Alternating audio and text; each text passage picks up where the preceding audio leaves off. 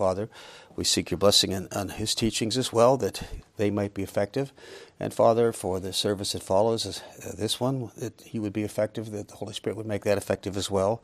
And that our time in this class would be something that would be of value and benefit to each and every one of us. We're thankful for this time. We're thankful for the truth of your word, for the fact we can depend upon it. And we can take everything it says and say, thus saith the Lord, without any concern that it could be wrong, because it isn't going to be wrong. It's the truth. And for that we're thankful. Bless now in the services today, we ask in our Savior's wonderful name. Amen. Now in the series, this is kind of an awkward series to do in a way, but every fourth Sunday we are going through the history of Israel, as it were. Now, for the last year we have been looking at Israel and what God has planned for them. And part of the reason we're doing it, or perhaps the major reason we're doing it, is to see the distinction between Israel and the church. Because let me submit to you a simple fact. I believe that if you don't understand the distinctions between Israel and the church, you will not understand the majority of the Bible. You really will not understand it because it's based upon God's plan for Israel, God's plan for the church. If we can't see the differences between them, then we make a mishmash out of the Scripture, and we're not going to understand anything. So, now where we've been is we've been looking at what God has planned in the past, and we saw that Israel failed under the law. That's not a big secret. Israel was sent out of the land, the temple was destroyed, the people were dispersed, and even in the time of Christ, there was not much going on. But when he began to speak, now there's a change. God offered them a chance at having the millennial kingdom that he promised in the Old Testament. It was a chance. The king came, and what we're looking at now is out of the Sermon on the Mount. That it's probably the most misused passage in Scripture. But what we see here is that God the Son has come, the promised Messiah, the promised King has come, and now he's offering a kingdom in fulfillment of all the Old Testament prophecy. It's up to the people to accept it. So when you get to the Sermon on the Mount, he has just begun in Matthew 4. Let's go back to Matthew 4 for just a moment. I want you to see this. Because if we understand the Sermon on the Mount correctly and use it correctly, not to discard it, we're not saying it's not any good. No, it is excellent, but it is not excellent for us, not for our practice. It's excellent for our knowledge, but it is not for our practice. Now, in Matthew chapter 4, beginning at verse 12. Now when Jesus heard that John was cast into prison, he departed into Galilee. And leaving Nazareth, he came and dwelt in Capernaum, which is upon the seacoast, in the borders of Zebulun and Naphtali, that it might be fulfilled which was spoken by Isaiah the prophet, saying, the land of Zebulun and the land of Naphtali by the way of the sea beyond Jordan, Galilee of the Gentiles, the people which sat in darkness have seen great light, and to them who sat in the region and shadow of death is light sprung up. From that time Jesus began to preach and say, repent, for the kingdom of heaven is at hand. Now if I may add a little bit to that, it's the kingdom of the heavens. It's plural. This, I believe, is a millennial kingdom because, as we've pointed out before, some time back, if you go back to John 3, you will see that Jesus, before John the Baptist went to prison, was preaching the kingdom of God. But now when John goes into prison, he changes and he adds another message. He starts talking about the kingdom of the heavens. This is going to be about the government. This is going to be the promised kingdom. Now, if you see that clearly, then when you come to the 5th chapter, now he's going to start talking about what the kingdom is going to be like. And in the process, it's not too surprising to find out, he's actually going to reveal some of the laws that will govern the kingdom. Now, if we take it that way, we're safeguarded from error. If we don't take it that way, believe me, and most of Christendom doesn't do that, we're in for trouble. We're in for trouble.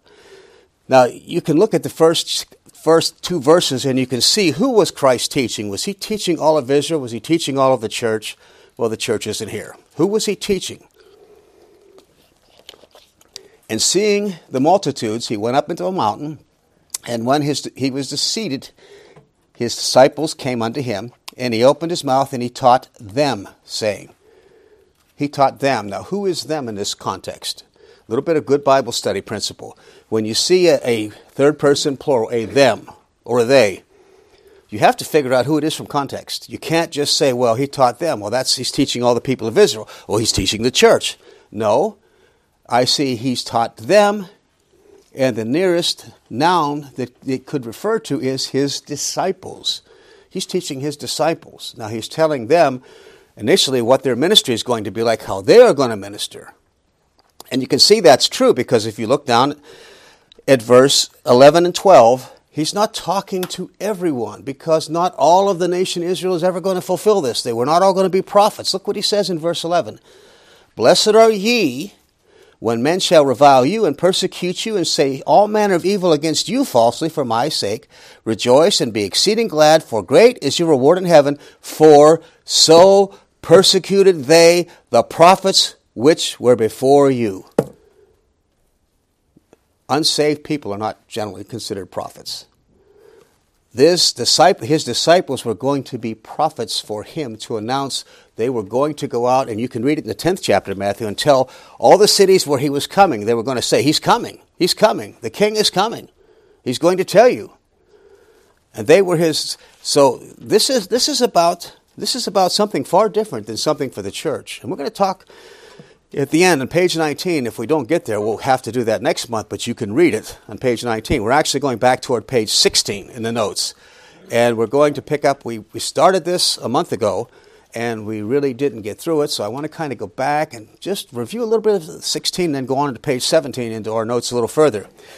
But you can see that this is not about how the church lives. You're not going to find the church in here.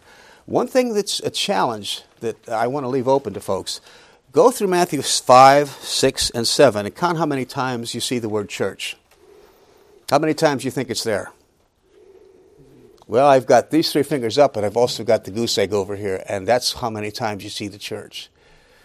And there's a lot of things that aren't said that you know it's not for the church, but it's just unbelievable how much people are taken by this, and you can really see it because one of the little things is when you get a red letter edition of the Bible, why do they print red letter editions of the Bible? Pastor doesn't have a clue. Well, I don't either. Actually, I kind of do. It's because they think the words of Christ are more important than the words of Paul or Peter or James or John. Well, yes, he's the Son of God, but whose word is this? Is this the written word of who? It's all God's word. It's all God's word. Christ's words are no more important for us than Paul's words. In fact, when it comes to how we live, I think we should be paying more attention to what Paul says and maybe just a little bit less attention to what Jesus said, because we're going to have problems if we do that. Now, we mentioned, and we're starting in Matthew 5:27, and this is a passage where I know there's a lot of fur that flies over this, and this is one of those places where controversy abounds, because people want to take this for today, and they want to teach all sorts of things out of this. And let's read this again, Matthew 5:27. You have heard that it was said by them of old, thou shalt not commit adultery. But I say unto you that whosoever looks on a woman to lust after her hath committed adultery with her already in his heart. And if your right eye offend thee, pluck it out and cast it from thee. For it is profitable for thee that one of thy members should perish, and that thy whole body should not be cast into hell. And if thy right hand offend thee, cut it off and cast it from thee. For it is profitable for thee that one of your members should perish, and that your whole body should not be cast into hell. Now, here we have our teaching about adultery. Now, this, you'll notice that he said, you have heard that it was said of old. Now, that, of course, we mentioned before that we know that the average Jew did not have a copy of the Old Testament. They had scrolls, and most of them didn't have it. So when he says, you've heard that it was said of old, what that refers to is most of the Jews, when they heard the law, they heard it read in the synagogue or in the temple. That's what this is talking about. It's not that he's saying that, oh, this is scuttlebutt. No, this was what God said, and this is a perfect recording of what God said. You've heard that it was said of old, you shall not commit adultery. So, that's absolutely true. Now, but you'll notice that Jesus said, but I say. Now, some people are trying to, and this is traditional, that they're trying to say that Jesus is giving a deeper, fuller meaning to what this was. No, he says, you've heard it said, but I say. He's replacing this. It's going to be a law for the millennial kingdom that is going to be more stringent. And you can see that, because look what he says in here. You said, let's see, verse 27, 28, but I say whosoever looks in a woman to lust has committed adultery already with her in his heart. Now, that's not what the law says. That was not under the seventh commandment of the law. It wasn't there. Now, the traditional view, and I put some in those if you have page 16 with you. If not, let me read it to you. But there's a quote from somebody I like his commentary. In many cases, his commentary is pretty good. But when it comes to this spot, it's not very good, because he says this about the seventh commandment. It is probable that the Pharisees had explained this commandment as they had the sixth, extending to the external act. In other words, committing adultery. The act of adultery was punishable. And that they regarded evil thoughts and wanton imagination as of little consequence or as not forbidden by the law. Our Savior assures them that the commandment did not regard the external act merely, but the secrets of the heart and the movements of the eye. He declares that those who indulge in wanton lust, that they that look on a woman to increase their lust, have already in the sight of God violated the commandment and committed adultery in their heart. Now, wait a minute. Where do you get that from? I don't see that in the Old Testament. Now, let's be honest, folks. I believe that if God wanted that to be said, I put that in your notes, if God intended to include the secrets of the heart and the movements of the eye, wouldn't he have told Moses that? Where do people... I'm sorry, folks, but I have a problem with that. I put in your notes very distinctly. They are reading into Scripture. It's what we call eisegesis. And nobody has the right to read into God's Word anything. If you do that, it's called error. It's called heresy. You could just call it a lie. That would be the simplest way to do it. Now, when we look at this commandment, I think you can see, and we're going over to the top of page 17 if you have our notes, that this kingdom law is going to have high penalties.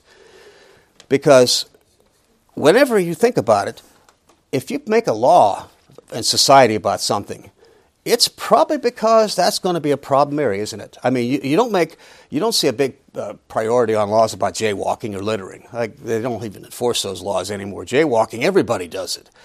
So if you make a specific law about something that becomes upfront, it's the second principle. Right after murder, this is given.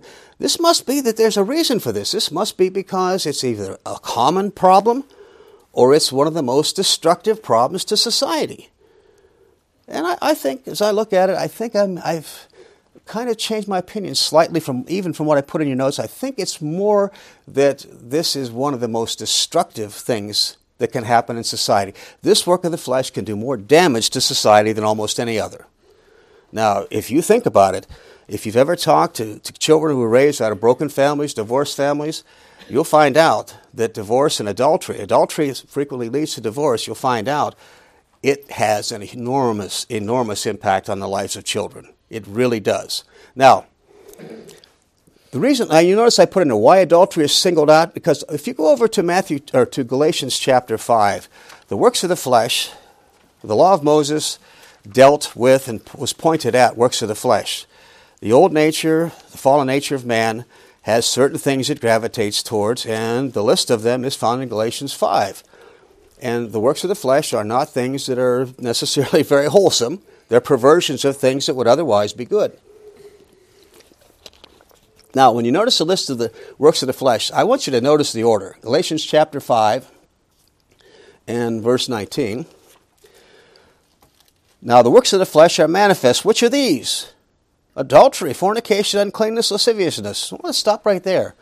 Those first four works all involve perversions of sexual activity.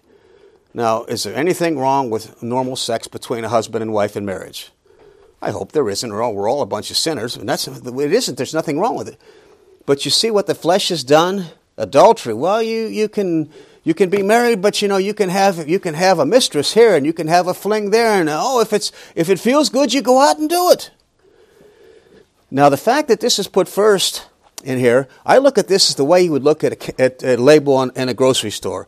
If you're like I am and you pick up, anytime you get something canned, I automatically pick it up and have for years and read the ingredients. And how are the ingredients listed on a can of anything?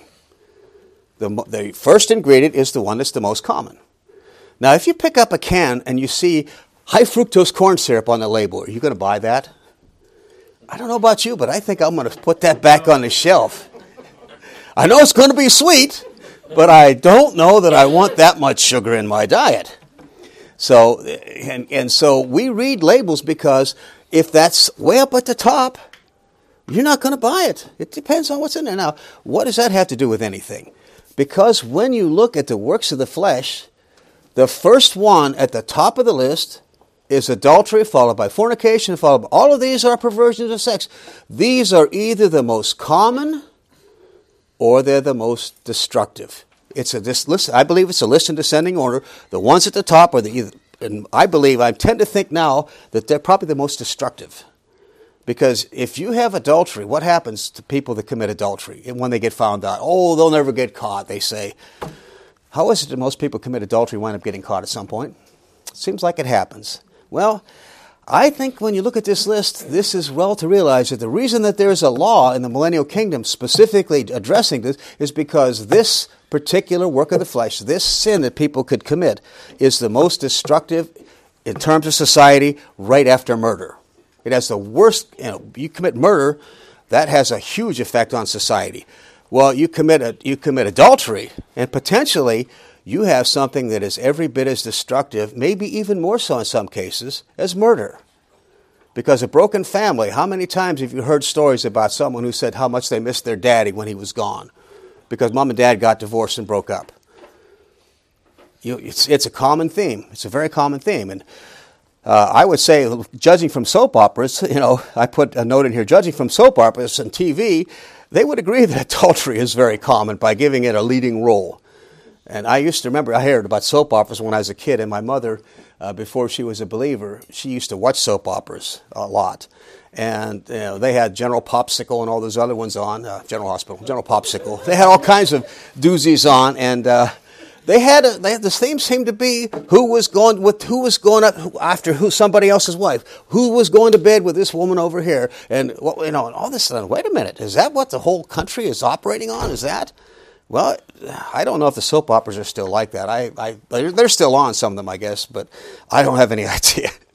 But the very fact that I put in your notes, the very fact that the millennium will have a law against adultery suggests that it will be a major problem then. It is right now. It is right now. Now, I put in here, and we're going to get to some other things. We're going to talk about the penalties in a moment. But there's some things about this I think are worth knowing. Why is it important for us? Well, I think adultery is associated with other types of sexual misconduct. Do you remember the works of the flesh? It said adultery, and then it had fornication, and then it had uncleanness and lasciviousness. Those things tend to work together. The works of the flesh work together. Now, this might seem technical, but I think if we see this, it'll help us understand how it would work in the millennial kingdom, how that would all operate, but it also would give us an idea of how it works today. Because works of the flesh usually tend to group together. There are certain ones that fit together very well. I know pastors talked about this, and I've appreciated it. But for example, I want you to look over at 2 Corinthians chapter 12 for just a second. We'll be back in Matthew before you know it, but in 2 Corinthians chapter 12, there's something that I think is worth seeing. You'll see that these works pair together, and it's the same works we're talking about. 2 Corinthians chapter 12 and verse 21. Now, Paul is going to visit the church at Corinth. We think that the early church was a really wonderful bunch of people. They were all spiritual giants compared to the 21st century and so forth. But, I'm thankful Scripture tells us the truth. It doesn't put on rose-colored glasses. It doesn't hide the facts. Look what Paul says. He's going to come to them again, and he says this, beginning of verse 20, "For I fear that when I come, I shall not find you as I would, and that I shall be found unto you as you would not, lest there be debates, envyings, wraths, strifes, backbitings, whisperings, swellings, tumults." Sounds like a church business meeting, huh? But then, look at this. "Unless when I come again, my God will humble me among you, and I shall bewail many that have sinned already and have not repented." Now you notice, many that have sinned. Not a few, but many that have sinned and have not repented of the uncleanness, fornication, and lasciviousness which they've committed. 3 works that go along with adultery. 3 works. So you see how they pair together? Now, if you look at what those words mean individually, there's a shade of difference between them all, and they fit together, and they describe how a person would fall into some of these things. If we're looking at, for example, I put in your notes that you have fornication. Now that's listed in there, but fornication is a word, I believe, that that encompasses all of the other words. It encompasses all four of those first four works of the flesh. And the reason I would say that is because of how it's used by, back in the book of Acts, in Acts chapter 15, you can see that it's used. Now, if you're going to tell someone not to do something, you'll probably use the most broad, inclusive term. If you're going out and you're leaving your kids with a babysitter, and if your kids were anything like I was, you'd say, you stay out of trouble. Now, my parents would say, they wouldn't say be good. They'd tell me, you stay out of trouble, because I had a reputation you might not believe it, but I was an ornery kid. Now, I know nobody would believe that today. I tell my kids I wasn't. I don't think they believe me either. But so if you tell your kids stay out of trouble, you're not going to tell them don't paint, don't take a crayon and write on the wall, don't beat up on your sister, don't go in the refrigerator and get the ice cream. You're not going to tell them all the things they could do wrong. You're going to just say one simple thing, the broadest term, stay out of trouble. Well, my parents would get more specific with me besides that, but that's beside the point. But anyway, so you look in Acts chapter 15, James is writing a letter on behalf of the church to settle the question about were the Gentile believers supposed to keep the law of Moses? And the answer is no. And he tells them some things, but now he could tell them every single, if you look at verse 20, in verse 29 he repeats it, he says, but we write unto them that they abstain from pollutions of idols and from fornication and from things strangled and from things blood, and from blood. Now he could have said, and named every single type of perversion of sex that you could imagine. He could have named everything. Or he could have taken a word that would summarize all of it. It'd be like saying, stay out of trouble. Well, he says, avoid fornication. And I believe that word is used because it summarizes, it's a bigger word that includes adultery, homosexuality, lesbianism, bestiality, pedophilia, and all those other things that they're trying to say are okay today. There was a guy in England that said that pedophilia was a good thing.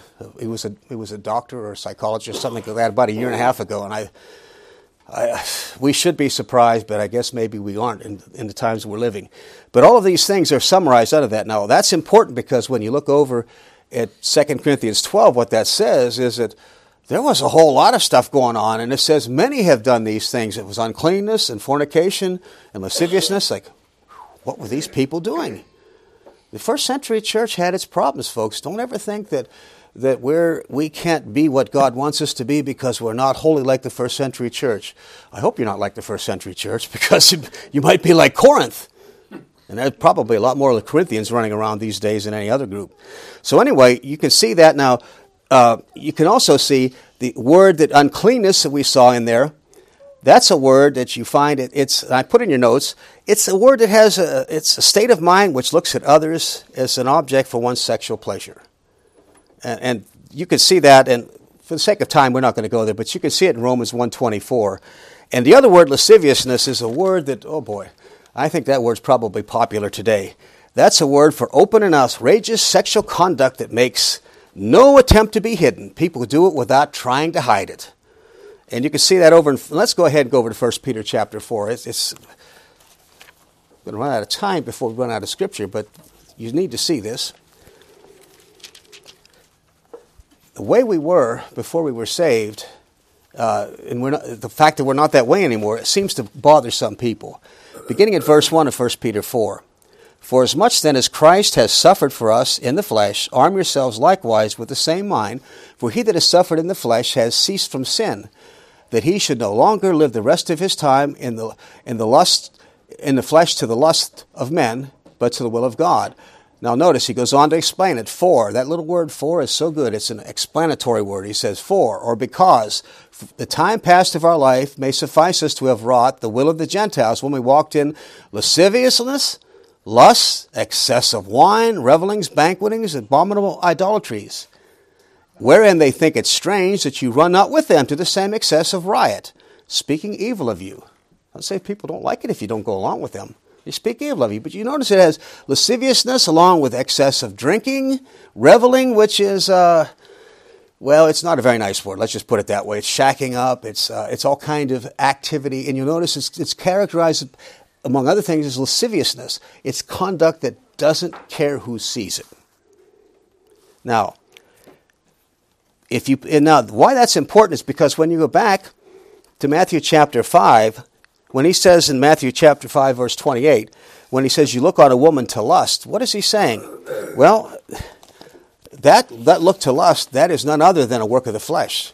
That is going to have to be what you would call uncleanness. Looking on this other person as a potential for sexual satisfaction. They may not even know about it. That's the strange thing about this particular law is it says this man is looking at this woman. It doesn't say that she even knows about it. Do you realize that? If you look at Matthew 5, you see here it says you look on a woman to lust. Does it say that she knows about it and she's okay with it? No, it doesn't.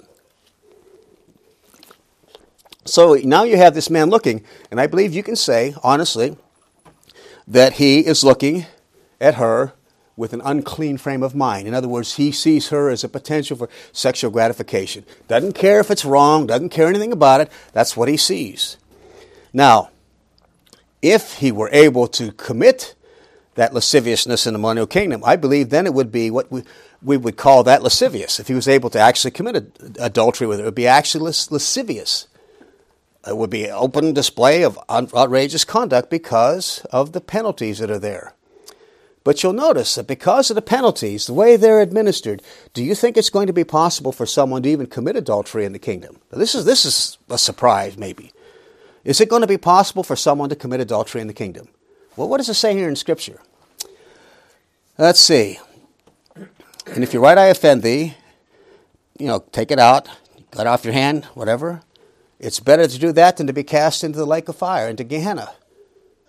So in other words, when a person gets to that point when they're looking with that intent, then I believe, from what we've seen in Matthew 13, angels are going to come and that person is going to be taken right then and there and taken straight to the lake of fire. Now, just imagine if that happened today. Boy, this country would be cut, the population would be cut in half overnight, and then it'd be cut in half the next day. And we get down to the point where we might only have a handful of people left. Not even enough to be... But now, you'll notice, let's be literal here. Look what happens to the guilty party. You have a remedy. You only have one choice. Now think about this. If you're faced with going to hell, which is permanent, the lake of fire, Gehenna, this is what's called the second death. No one comes back from this. There's no additional judgment. People that go to Gehenna at this point are not going to be brought back to the great white throne. They're already done. It's already final. Now, given the choice between finality of damnation, or here's your option. If your right eye offend thee, pluck it out and cast it from thee. For it is profitable for thee that one of your members should not perish, or that one of your members should perish, and that your whole body not be cast into hell. That's Gehenna. That's the lake of fire. That is the second death that it talks about in Revelation. So if a person gets to the point where they're looking at that person, this is how strict the millennial kingdom is going to be. They look with a desire for that sexual set. They have that unclean frame of mind. Oh, that would sure be nice. I'd get some satisfaction out of that. And all the things that people would say, right then and there, that person is taken. He has an option. He'll be confronted by an angel and he'll have an option of taking out the eye or going to the lake of fire. Or having the hand cut off. Or going to the lake of fire. Now let's be literal, folks. Anybody that wants to use this today, please take the Word of God literally. If you don't take the Word of God literally, if you try and do what these other people try and do, what gives you the right to say that Scripture does not mean exactly what it says? It doesn't say that this is do like this or do like that. It says do this. It's an emphatic, simple statement. It says this is what you do. Now, I don't see any way around this. If we're going to be literal with Scripture, then we should be literal. And what I like about this, I know Pastor will like this too. There's going to be no plea bargaining, brother. Aren't you going to be glad? There's going to be no... I would love to be just like myself after the rapture for 10 minutes to see somebody get and say, yes, it's about time you guys got what you had coming. Unfortunately, I'm not going to get that right, I'll tell you. But unlike today, there's going to be no plea bargaining and so forth. Now, there is nothing like this in the epistles to the church. One reason that you have a real problem with this is how could anyone honestly say that they can see that you're thinking this way, that you have...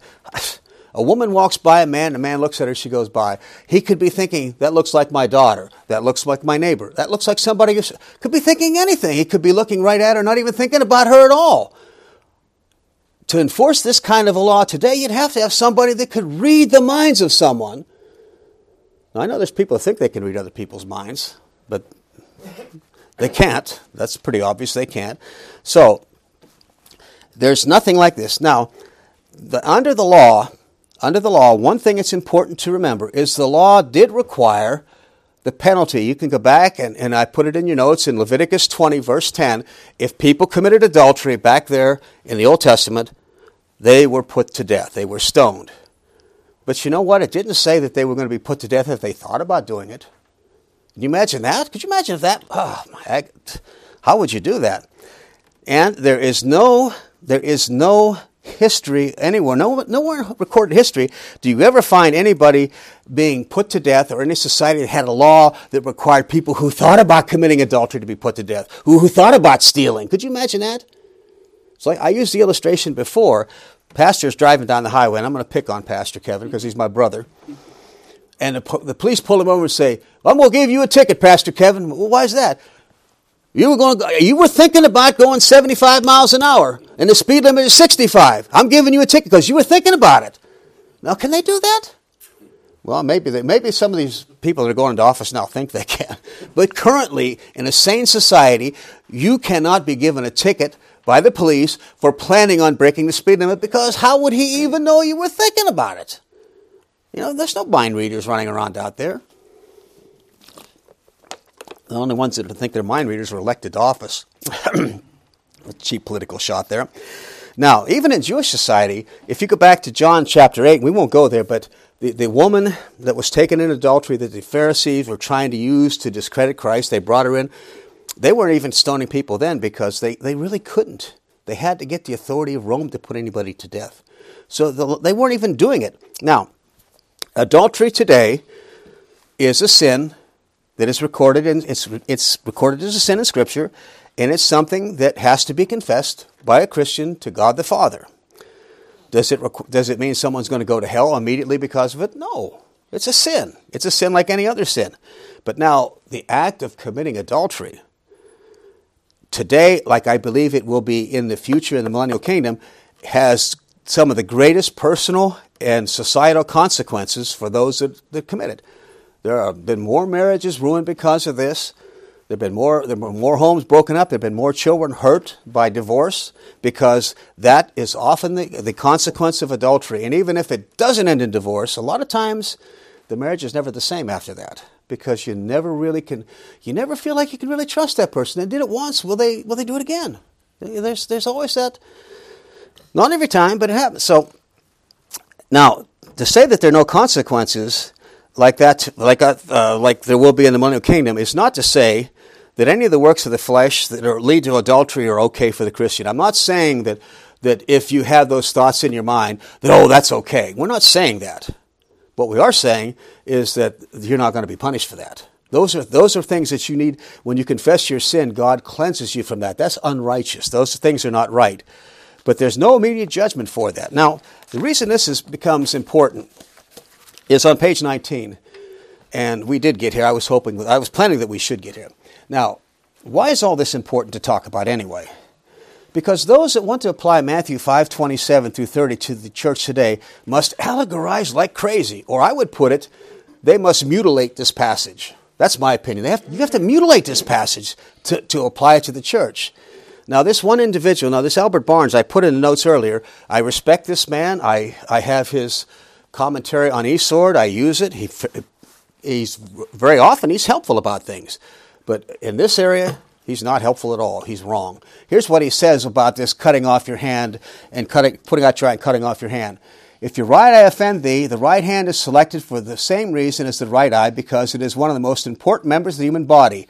The idea, I highlighted it, the idea is that the dearest earthly objects are to be sacrificed rather than that we should commit sin. That the most rigid self-denial should be practiced, that the absolute self-government should be maintained at any sacrifice rather than that we should suffer the mind to be polluted with unholy thoughts and impure desires. What? I'm scratching my head. Where do you get that? Where do you get that in this passage? Now, come on, folks, let's be honest. The Word of God is to be taken literally. Do you see that in here? I see that if your eye offends you, you either pluck it out, or you go to the lake of fire. I see your right hand. You either give it up or you're going to go to the lake of fire if you're in this situation. Where do you get the idea the dearest earthly objects are to be sacrificed? If that's how you study the Bible, then folks, we've missed the boat. Here's another one. This is a contemporary one. Now that Barnes' Notes in the Bible was written over 100 years ago. It's like I said, it's pretty good overall, but you have to be careful because when he gets off into error, boy, does he get off. Now this one is contemporary, and I have a reference. You can check it on the internet if you want to see it. He said this about this passage. Christ was merely using the parts of the body to make an important point. He was showing that Christians should not tolerate sin as an integral part of their life. If an individual has a sinful habit, he should overcome it, even though the process may be as painful as the loss of an arm or leg. Christ is saying it's far better to forsake a sinful pleasure than to lose salvation. Whew. And here you notice I put it here? There are two serious errors here. The second one is obvious. You lose your salvation by committing sin. Well, see what happens if people take this passage and they mutilate it for today. This is one possible way it's taken, and there are those who will teach that, and they will teach here you can lose your salvation because they know that a Christian can't go to Gehenna, so the only person who goes there is an unsaved person, so therefore if you do this, you lose your salvation. Now, is that true? It's logical. It also happens to be based upon fallacy. This is not written for us. This is to tell the people of Israel what they were going to have. It's recorded so that we know what Christ offered to them. That knowledge is supposed to be good for us, not to be misused and applied to us. That's the real danger. The real danger with allegorizing like this is that it seldom stops with one passage of Scripture. If you're going to start allegorizing things you don't like or don't understand, and believe me, people do that all the time when they don't like something.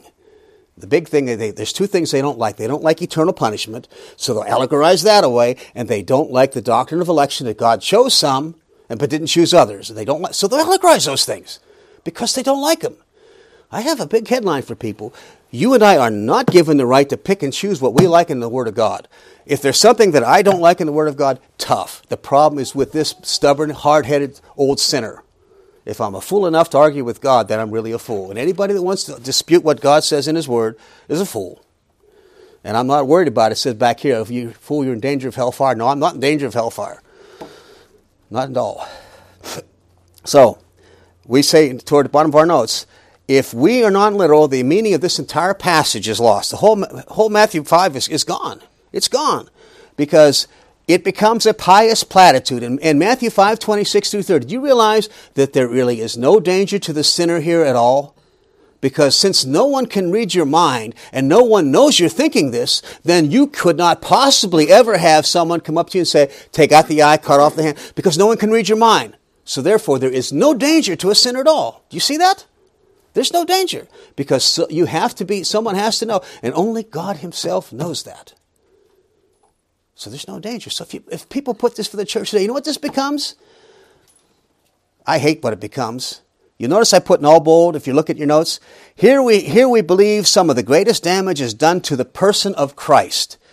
He is not the king warning his people of impending judgment. He's reduced to a man pronouncing ivory tower pious but powerless platitudes.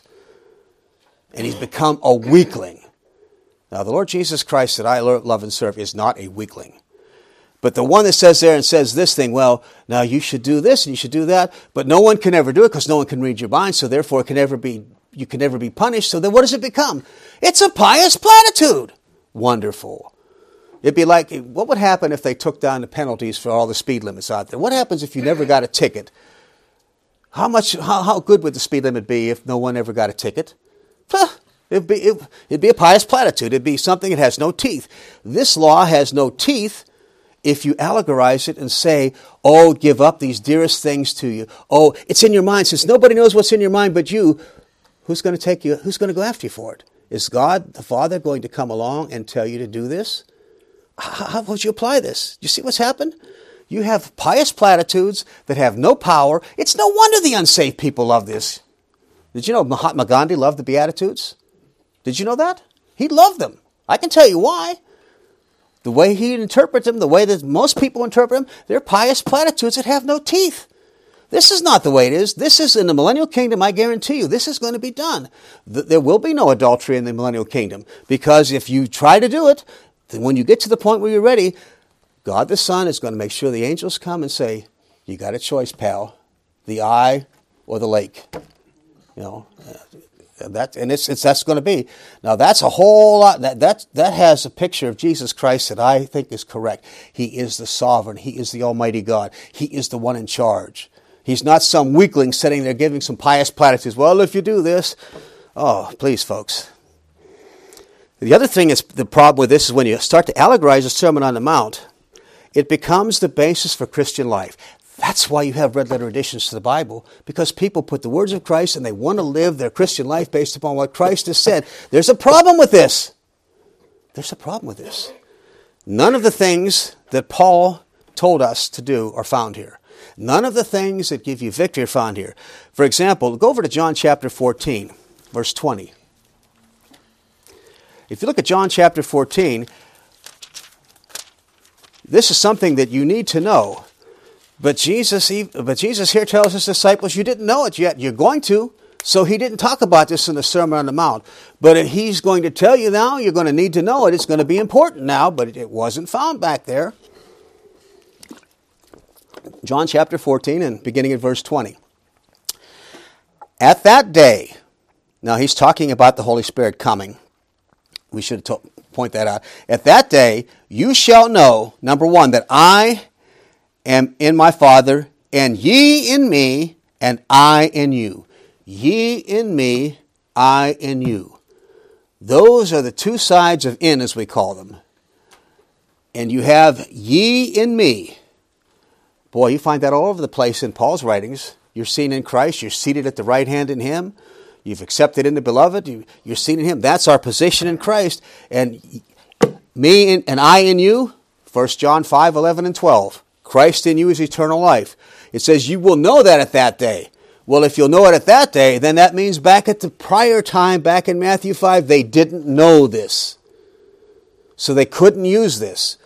Now, if they didn't have it, and we do, and we need it, then apparently we can't go back here because it won't do what this says to do, because this was never given to us.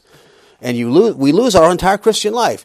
You look for Matthew 5, 6, and 7. Will you find anything about the rapture of the church? No, you will not.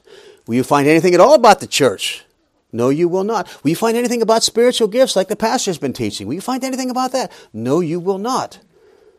You won't find anything for us. You will find how someone should live in the millennial kingdom. Now, that's a benefit. Now, folks, that's a great benefit, because if you've ever wondered, what will it be like? Read the Sermon on the Mount with your eyes open. This is what it's talking about. You have laws here. This is one of them. It's pretty stringent law. It's pretty tough. It's not going to be some kind of a democratic society where they pass legislation and Jesus Christ says, well, okay, they passed it. They're going to override me on a veto, so I might as well sign it.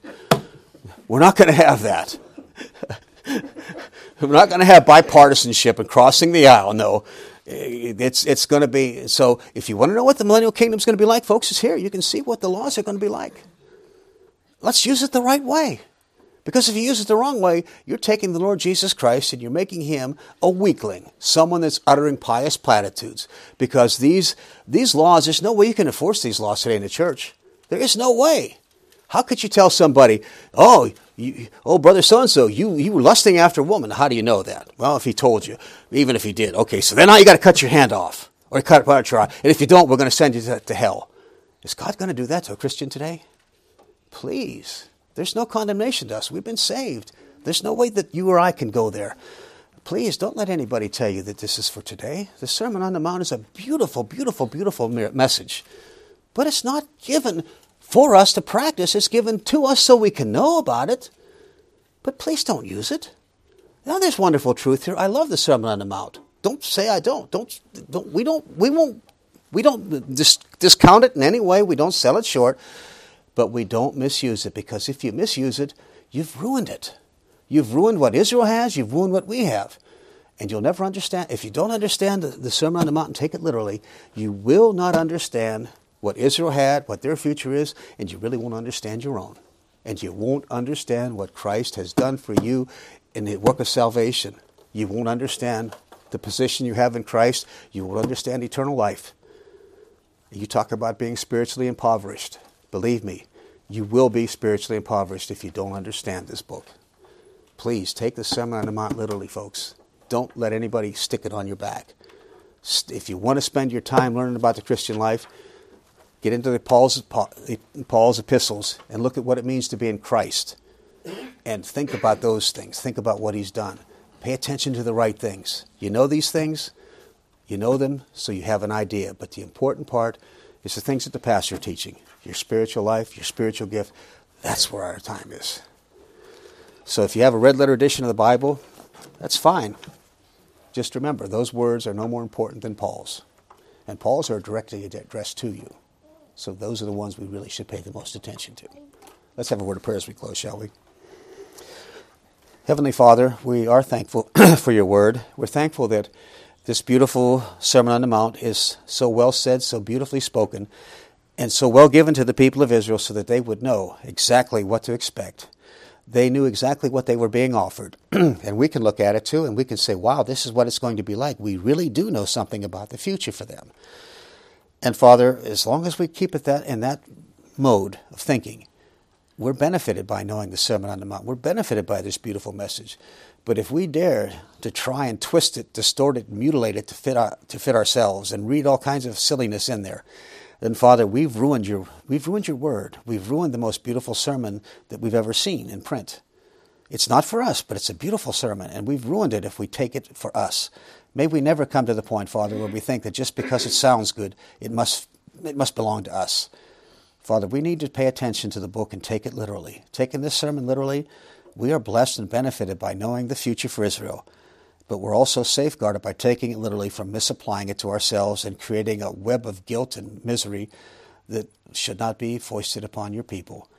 We're thankful, Father, that we can do so. Give us, Father, the desire to be students, and above all, to take your word literally and to give it the honor that it deserves by doing so. For you have said exactly what you mean. You don't need us to interpret it. You don't need us to add to it, Father. You simply want us to take it at its value for what it says, and then we can be blessed. We're thankful for this time together. Now may these things be helpful, we ask in our Savior's name. Amen.